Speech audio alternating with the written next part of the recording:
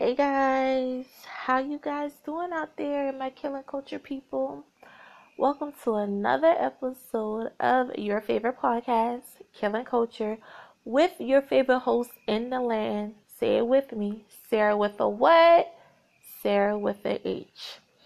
Oh my gosh, how are you guys doing? How are you guys doing? I hope everybody is doing well out there. I hope we are all being safe in this pandemic that is going on. I hope we are all quarantined. If we have to go out, I hope we are being safe while we're out. If we have to work, I pray that we are all being safe while we work. Please remember, keep your mask on, keep your hands washed 6 feet between everybody. And when you get home, just clean yourself off and don't forget to check temperatures. So with that being said, let's get into today's episode. So my sister friend, she sent me this picture on Facebook. Well, it wasn't really a picture. It was like one of those a post that she saw, and she sent it to me on Facebook. And she was like, "Hey, I think this would be a good idea for your podcast." And when I read it, I was like, "You know what? That would be pretty dope." So what it says is, children that are abandoned by one parent are usually abandoned by that entire side of the family. But we don't talk about that. Well, guess what, you guys?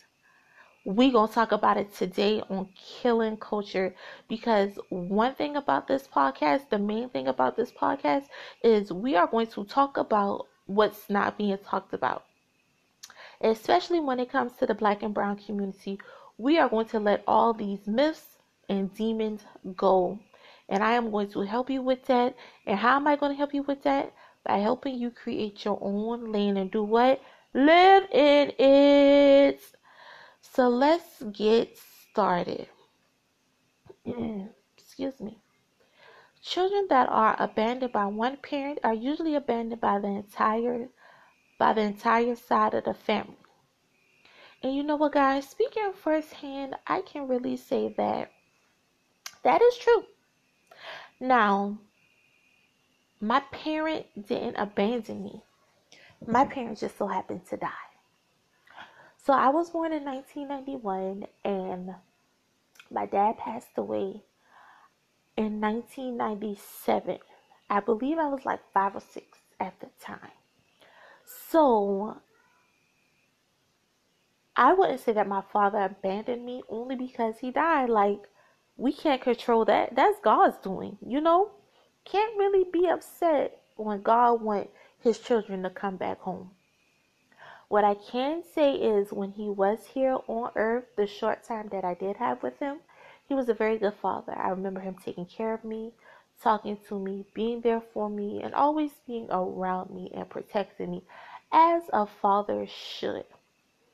Now, what I can talk about pertaining to this message that we are on today is being abandoned by the family. So, when my dad passed away, that's all I can remember is my dad passed away. When he passed away, you might as well say his family passed away. I don't remember any phone calls. I don't remember any messages. Nobody ever came to a graduation. Nobody even bothered to even, I guess, care to know where I was even at. It seems like when he died, they died to me and I died to them. That's just how I feel, and can't nobody take away my feeling. Like, I'm 29 years old. You can't rewrite your wrongs. You know what I'm saying? And I can remember, sometimes growing up, like, dang, I wonder what they're doing. I wonder why nobody calls me. I wonder why nobody ever came and got me. After my daddy died, like, did I do something to them? Did they not love me? Do they not like me? Do they feel like they're not obligated to care for me because my dad passed away? Did they not want me? And with my dad passing was just an excuse not to deal with me? Like, I felt those feelings growing up. And I can always remember that when my dad was alive, you know, his family, they were around me. They laughed and they hugged me. And then when he died, it was just like poof, be gone. I think maybe about 10, 9, maybe 11 years ago, when I first got on Facebook, I was like maybe the last group of people to ever get on Facebook. And I joined Facebook, and I remember sending a message to my cousin because I found her on Facebook, and I sent her a message and I told her who I was. And in that message, I was very excited, like, oh my gosh, I found them. They are alive. They do exist. They were still in the same place, needless to say.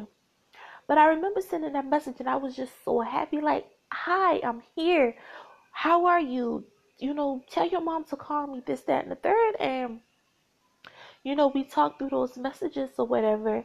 And I got in contact with some of my other family. Now, mind you, my father died in 1997.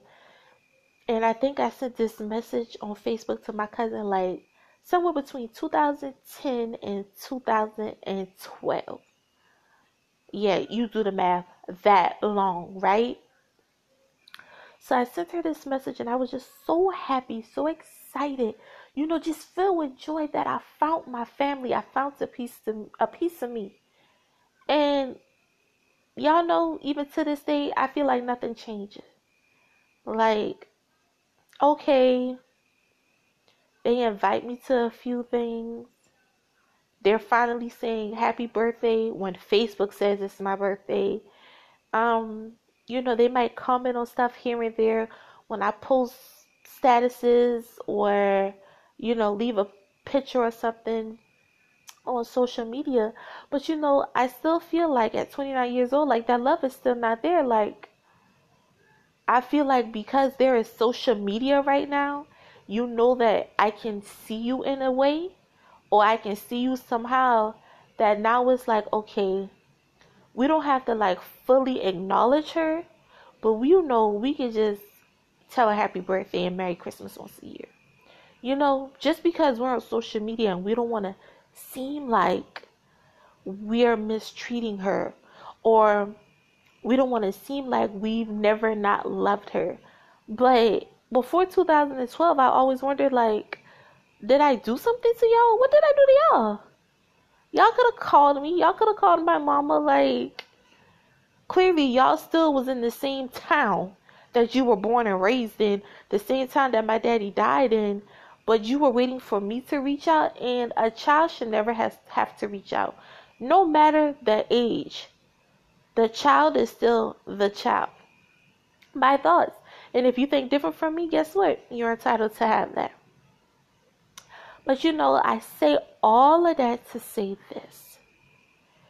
If you are in a relationship and say that the person that you are in a relationship with happens to be the mother or the father of your child or children, if you feel like even though that parent is in the home, but they're still not spending time with the child the way you think they should, you need to pull them to the side and you need to talk about it.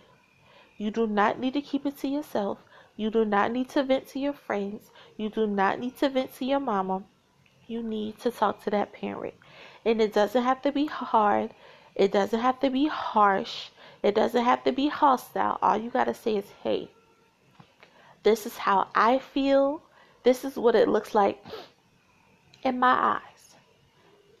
And then you let that person respond. Talk, communicate, do not argue, do not fuss. Because the way we're going to get things done, the way we're going to break these generational curses is by one person talking, the other person listening, then the other person talking, and then the next person responds. Yelling and attitude is not going to do nothing but feed more steak to the giant. And that's not what we want. Now, if you're not living with the person you had a child with, you got a baby daddy or you got a baby mama, okay, then the same rules still apply. Send a message, make a phone call, meet up someplace. Hey, you're not in the house. I need you to step up and just be there. It doesn't have to involve money. I just need you to spend time. Because if y'all have not looked around lately, we don't know when the end times are coming. We don't know when our day is marked. We just don't know.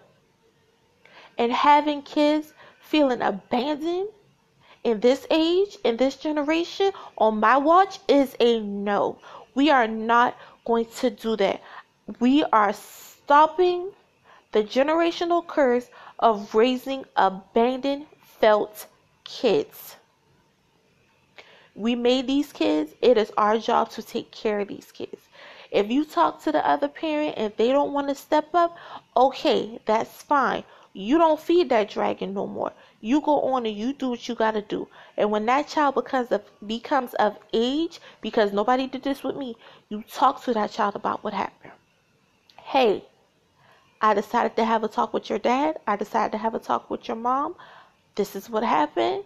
This is what was said. This was the outcome. And then you let that child make the decision. But what we're not going to do is we're not going to have any more abandoned kids out here. We're not going to have these kids feeling lonely out here. We're not going to have these kids feeling like nobody loves them. We're not going to have these kids thinking, oh, my mom or my daddy didn't love me, so I'm going to get the love from the streets. I'm going to get the love from sex. I'm going to get the love from drugs. I'm going to get the love by, oh, if he beats up on me, that means he loves me. We're not doing that. Okay? And to my grandparents out there, if you know you have a child out there and they're doing wrong by their children, then it's your job to do your part. Yes, they may not be your kids, but they are your grandkids. You still have a part in their life as a grandparent to do what is right, to stand up for what is right, and to know when to stand up for what is wrong. You do not take the side of your child, okay? Because your child could be telling you one end of the story and it could be a lie. You don't need to know what the story is. All you need to know is that's your grandchild and you take care of your grandchild. There is no reason for the whole family to fall off the face of the earth because the person who made the child doesn't want to take care of the child. What does that say about you as a person? Exactly. We don't want these kids feeling alone no more. We don't want to be broken adults, but we doggone sure don't want no more broken kids out here. So let's get ourselves together. If one person wants to abandon, guess what? The next person steps up. If that person wants to abandon, okay, the next person stands up. And we keep going and we keep going and we keep going until we find that one person who says, you know what, this is enough. I will stand up and I will do my part as a parent, a grandparent, an uncle, a cousin, a niece, a nephew, a auntie, or whatever. You do your part. You do what you are entitled to do in that child's life. And let's break the curse of kids feeling and being abandoned. We can do better than that.